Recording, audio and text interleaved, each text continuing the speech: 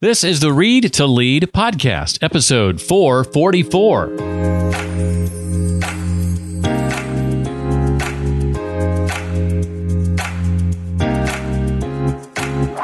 We have, in many ways, redesigned what was seen as the only way to generate ideas. And in doing so, we benefit from more voices at the table, but also shorter live meeting time together. The way we work has changed. The era of toiling from 9 to 5 days a week in the office is now a relic of the past and is being replaced by a better way, flexible work. But flexibility means a lot more than a day or two a week to work from home. Hi, I'm Jeff Brown, and this is the Read to Lead podcast, the podcast that is dedicated to your personal and professional growth. I believe that if you want to achieve true success in your business and in your life, then intentional and consistent reading is a must. Today's workers want choice, and they are leaving their roles to find it. And today's leaders are going to have to go a lot further than offering occasional remote work days if they want to keep those workers. They'll have to redesign every aspect of how work gets done, from defining how they measure organizational success to training their managers to help make it happen. These and more are the topics we're diving into today as we take a look at a book called How the Future Works, Leading Flexible Teams to Do the Best Work of Their Lives. The authors of the book are Brian Elliott, Sheila Subramanian, and Helen Cupp, and it's Helen we're having on the show today. I'll be asking Helen to share more about something I was alluding to just a moment ago, understanding that flexible work is about more than just flexibility in where we work, what it is that often gets in the way of more flexibility at work. In other words, why is it so hard for leaders and managers to execute on it? Why and how flexible work works, and lots more. Occasionally, I like to make reference to a book that I've consumed recently that may or may not make its appearance on the show at some point in the future, but I think might be worth your time. The book I'm thinking about right now is a book I listened to on a recent trip to Indianapolis to visit my family. I'm not even sure how I became aware of the book. It just looked interesting to me, so I decided to listen to it since I was going to be in the car for about 10 or 12 hours over the course of this past weekend. And the book is by Hector McDonald. It's called Truth: How the Many Sides of Every Story Shape Our Reality. And this is a book that I feared might dive deep into politics and maybe even lean to one side more than the other. But I found that though it does certainly dig into politics, the author does a pretty good job of not giving more weight to one side than the other, which I thought was pretty good. The book delves deep into topics like competing truths, two things, for example, that are indeed true but are seemingly on opposite ends of the spectrum. How is that possible? Also, misleading truths. Things that are true in one sense, but are being leveraged in a different context for which they were not originally intended to drive home an idea that is not true. Fascinating read. Again, Hector McDonald, Truth: How the Many Sides of Every Story Shape Our Reality. Helen Cupp is a co-founder and senior director of Future Forum. She has led many of Slack's largest cross-functional and growth initiatives and is the creator of many of Future Forum's playbooks, tapping Future Forum's research and networks, along with her experiences at Slack, Bain & Company, startups, and her MBA from Harvard Business School. She's also the lucky mom of two wonderful children. Her new book, co-written with Brian Elliott and Sheila Subramanian, is called How the Future Works: Leading Flexible Teams to Do the Best Work of Their Lives. Well, Helen, it's a pleasure to have you here. 3 authors on this book. I picked you. I'm glad you're here. Thank you so much. Thank you for having me. It's really exciting to talk more about our work. I'm dying to know first, before I jump into questions about your work and the book. I'm a big NFL fan. and the most recent winners of the Super Bowl were a team called the Los Angeles Rams, and they have a player, a standout wide receiver by the name of Cooper Kupp. And I have to ask, are you in any way related to Mr. Kupp? Oh, unfortunately, I am not. No, that would be a nice backstory. Well, let me ask you about the origins of Future Forum. This is an entity that I did not know anything about, was not aware of. I understand it sort of was birthed out of the folks at Slack. Tell me about how it came to be and what exactly was Future Forum created to do. It's a great question. Very broad and ambiguous name, Future Forum. The three of us, so my co-authors and founders, Brian Elliott and Sheila Subramanian, we had been working at Slack for a little while. And I think the common thread that brought us together to be at Slack was really about redesigning work. And we got to focus on it from a product perspective, but there was always this question around how can we drive true business transformation? That was something top of mind for our founder, Stuart Butterfield. And this was in the background for several years. Then the pandemic happened. And I think there was this moment where as everyone was shifting to fully virtual work and jumping into working in a way that was very, very different because in many ways we had to. I think at some point we reached the point of no return where it didn't matter if the pandemic was going to end tomorrow, right? I think we had been working under new conditions long enough that there was no going back to normal. And I think the three of us realized and kind of looked at each other and said, this would be our moment to figure out not just how to lift and shift those work practices that we had in the office to the Zoom format, which many of us did at the beginning, but to dig much deeper and use data to figure out how could we truly redesign how work happened from the ground up. And that, in many ways, was the origin of Future Forum. We started from a place of an area that we all love to think about, which is thinking about the data and bringing the insights to bear around understanding what was happening and where were the bright spots. And then taking that and pairing that with executive conversations and stories from leaders about what was happening in their organizations and where there were these moments of light bulbs and ahas where they were doing things not just differently, but better than they had been doing before.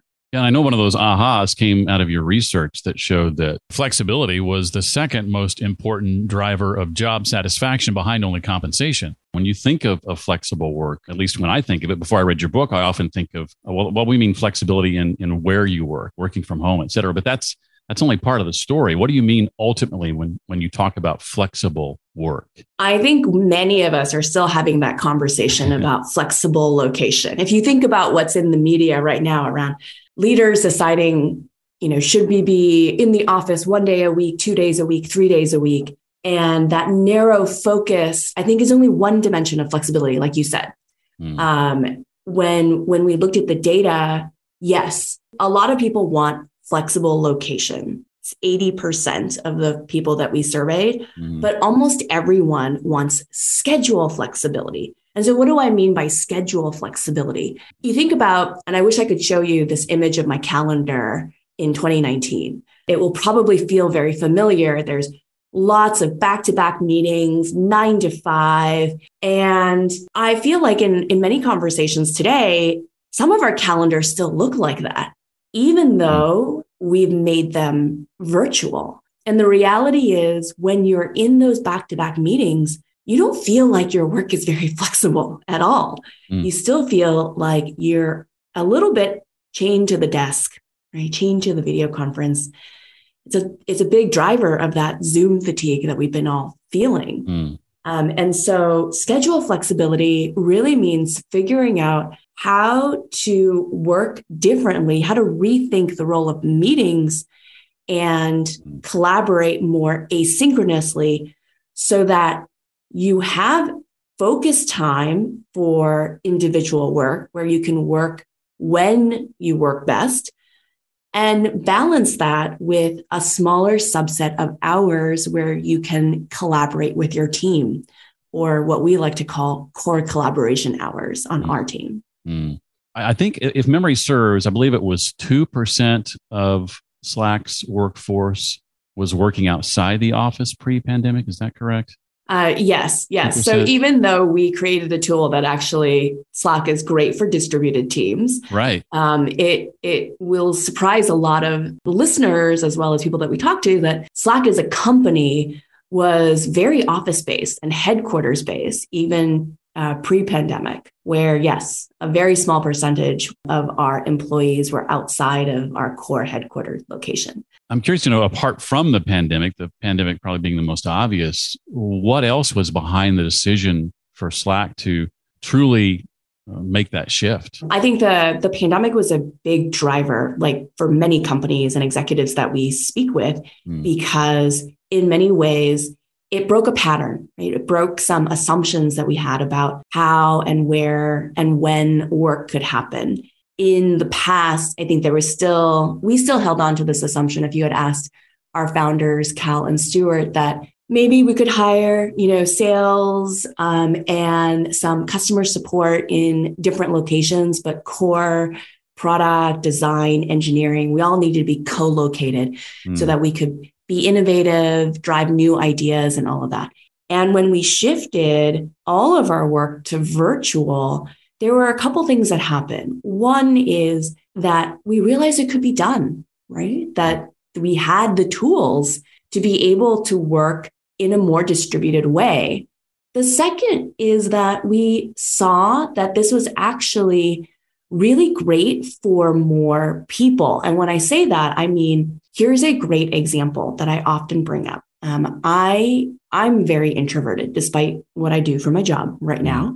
And brainstorming is something that we used to do all the time. Grab a meeting, get everyone in the room, and come up with ideas. And I can tell you, early in my career, I may have been the expert in the room because I was close to the research, the data, and the work. But I remember 60 minutes would go by and I would have said nothing.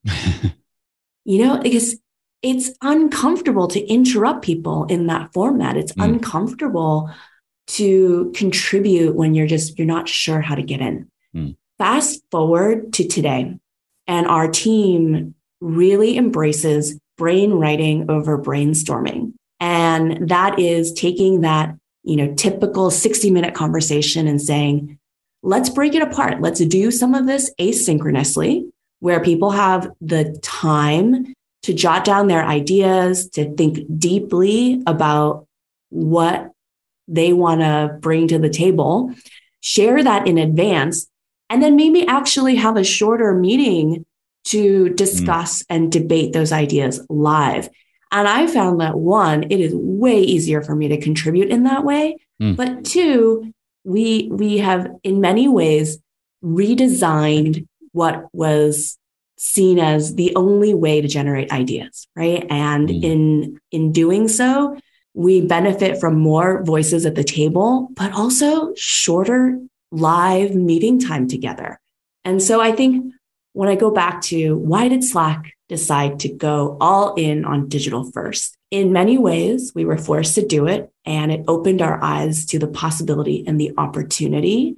And the other side of it is we've had these chances to include more voices and do work better and differently in a way that I think we're really, really excited about. And so we've gone, like I said, all in. We are digital first in our work.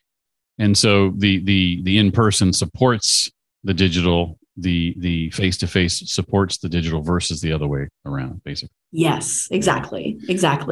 And I love this idea of brain writing versus brainstorming. It is so in line with the cohort that I started a few months ago, Note Making Mastery. And I'm a big believer that if you've only thought about ideas or read about ideas, you've not done enough. You really need to write in order to think. I think writing is thinking. And without that practice, you'll find yourself in conversation having only read about it, let's say, a particular topic, and you go to speak about it, and suddenly you realize you don't know nearly as much about it as you thought you did, and it's because you haven't written about it. No, I agree. Being able to write, especially in narrative form, I have been finding is a great way to really develop clarity in thought. You write a lot in the book about Dropbox and their culture. And it was so location strong, I guess, in the sense they had these, state-of-the-art workout gyms, and they brew their own coffee and all these kinds of things.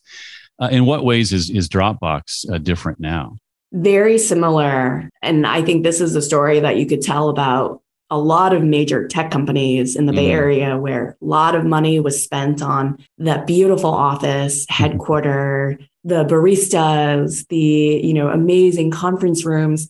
At the same time, Dropbox made that same shift. And the story that we tell is that one of the big reasons is, when they surveyed their employees, when they actually went back and listened, despite all of the things that we've been working through, trying to do work during a health crisis, a social crisis, a caregiver crisis, their employees still preferred flexible work over not having flexibility. And when they went all in and started to look at the data about what were the benefits of flexibility, they saw that it really opened the door to a much larger and much more diverse talent pools. I think some of the data points that I cited were they saw 3 times the number of applicants, right? 15% faster time to hire and a 16% increase in diverse candidates. And you think about the traditional cities and locations where some of these companies were headquartered, like San Francisco. I live in the Bay Area, and I will say it's tough. It's not very diverse here. Being able to really hire from non-traditional cities has broadened our talent pool in such big ways. It's really interesting when you think about the impact on things like talent attraction, talent retention. If companies aren't willing to seriously consider not just flexibility in location, flexibility with regard to when, they're really missing out. They're going to lose that battle to other companies who are considering those competitive advantages for sure. Oh, absolutely. The thing that I often say is flexibility is now a core requirement. Right? It's not even competitive advantage. It is table stakes for what people are looking for from their companies. And when you think about it, our research has shown that people will vote with their feet. 70% of people are willing to look for a new job in the next year if they don't get the flexibility that they're looking for. And sometimes, I know I speak with a lot of naysayer executives out there who are like, oh, but we are entering an economic recession. That's not true anymore. And here's what I would say as a thought exercise. Think about the best people on your team. Think about the best people within your organization and ask yourself if you really believe that they are not going to be able to find another job or even multiple jobs if they really wanted to. And then extrapolate that and think about as you sort of leave this in their hands, who really stays in your organization and who leaves when you are imposing some of these top-down mandates. And what kind of team, what kind of company are you building for the long term at that point?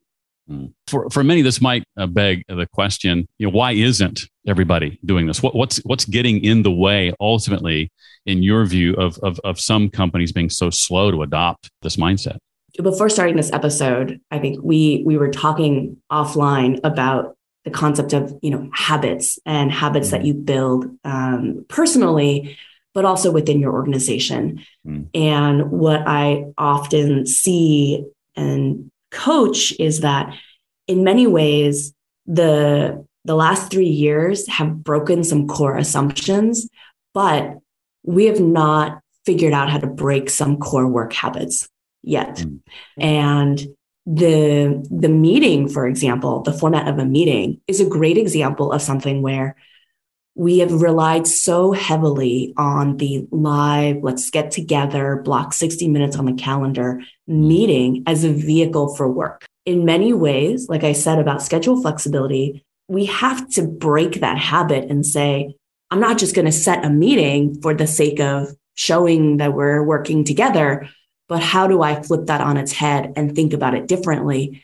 Do some things asynchronously, do some things together as a team, but be a lot more intentional about how we come together and when we do that. And habit breaking, as you know, is hard. I mean, think about every January 1st and everyone's New Year's resolution about getting that summer bod. you know what to do, right? Like, it's about eating right. It's about moving more. It's simple. And yet, why is it that we still struggle with it? That's because it requires breaking some habits and taking those steps towards building small new norms and new habits. And so in many ways, habit breaking is tough. Doing something different than the decades of the ways in which we used to work.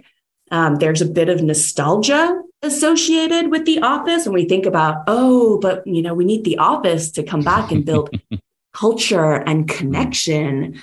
And we forget to ask ourselves, for whom did that work well for?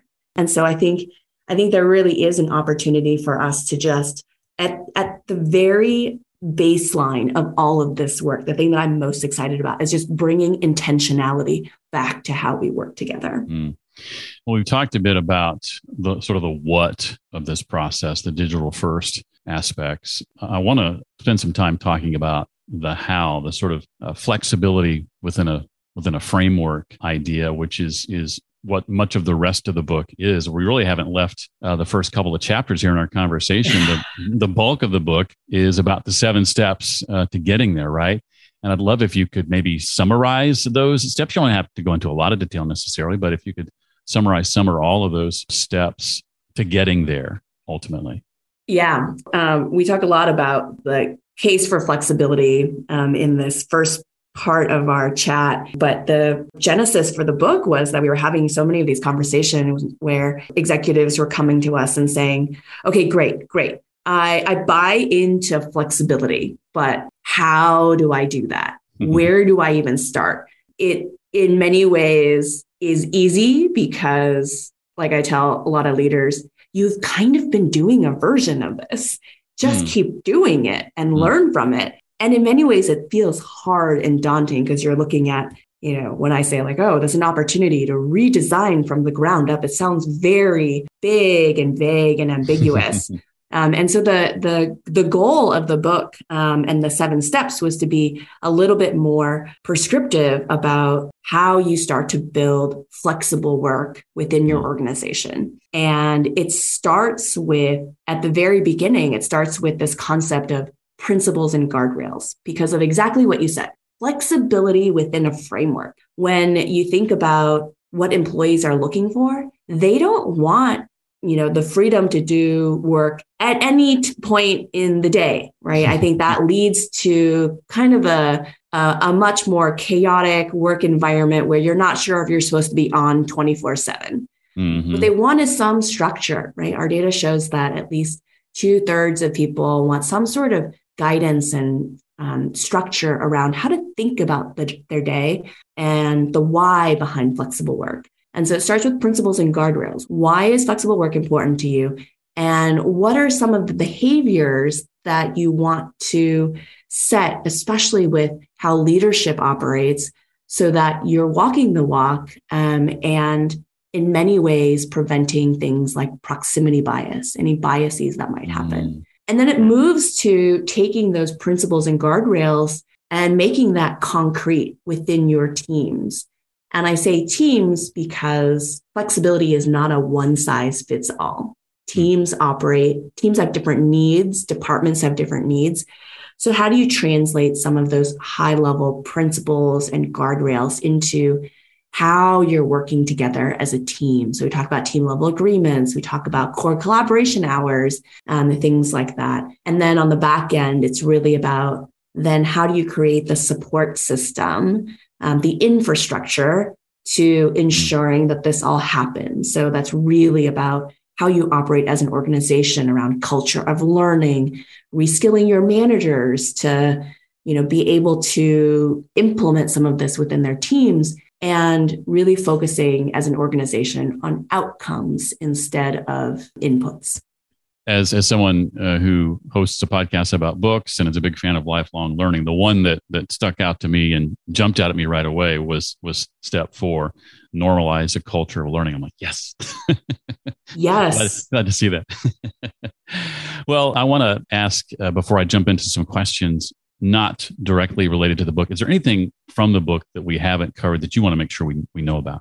I talked a little bit about that, brainstorm, brain write experience for me personally. And the last thing I would leave you with that I'm personally most excited about in terms of our work is that it goes beyond thinking about, introverts versus extroverts, and the opportunity for flexible work and where we can take this is also shifting the conversation away from just diversity to true inclusion and thinking about how to bring more voices to the table in meaningful ways. So something that was surprising early on in our research was, a lot of people kept saying you need the office to build culture and connection. Right. But actually what we saw in the data was that sense of belonging increased as more and more people were working more flexibly. And it increased a lot more for our employees of color, our working moms, caregivers. And when you think about that example that I brought up around the ability to contribute, the ability to bring your voice to the table in ways that work for you, you can see why some of those, insights led us to see that there was an increase in sense of belonging. The other thing that we've sort of dug into with our, academic partners is how much the office has been sort of built for a certain type of person, a monoculture that, we never really questioned in the past. But what we saw over the course of the last 3 years was that as we worked with our academic researchers, like Brian Lowry, who's a professor at Stanford, he pointed to the fact that as a person of color, being able to work virtually actually helped reduce the instances of microaggressions and the need to code switch when he was, on campus, or for many of us in the office. And I think that is a real opportunity when you think about where flexibility is deeply tied to our own diversity and inclusion efforts. They go hand in hand. And it's an opportunity for us to really not only bring more voices to the table, but think differently about the ways in which we generate new and creative ideas. Helen, over the course of your career, has there been, and if so, would you be willing to share a book or two or three that has had a major impact on you? Maybe it's a book or books that you often find yourself recommending to other people at certain stages of their career. Anything stand out for you? The one that stands out to me, and you've probably have read it, is Brené Brown's Daring Greatly. Her book really focuses on this notion and the value of vulnerability. And more as a leader, I'm seeing how important that is and how important that is in this more flexible, inclusive, and connected world that I'm describing. You mentioned that your favorite chapter was about normalizing a culture of learning. Mm-hmm. It takes vulnerability to do that. And as leaders, I think we need to shift away from feeling like we need to have all the answers about what flexible work needs to look like, and moving to a place where we say, look, I don't have all the answers. Here's where we can start. Let's use a team level agreement. Let's start by at least codifying some of the norms that exist today, and then continue to use our time together to iterate on it, to make it better over time as we figure out what works and doesn't work.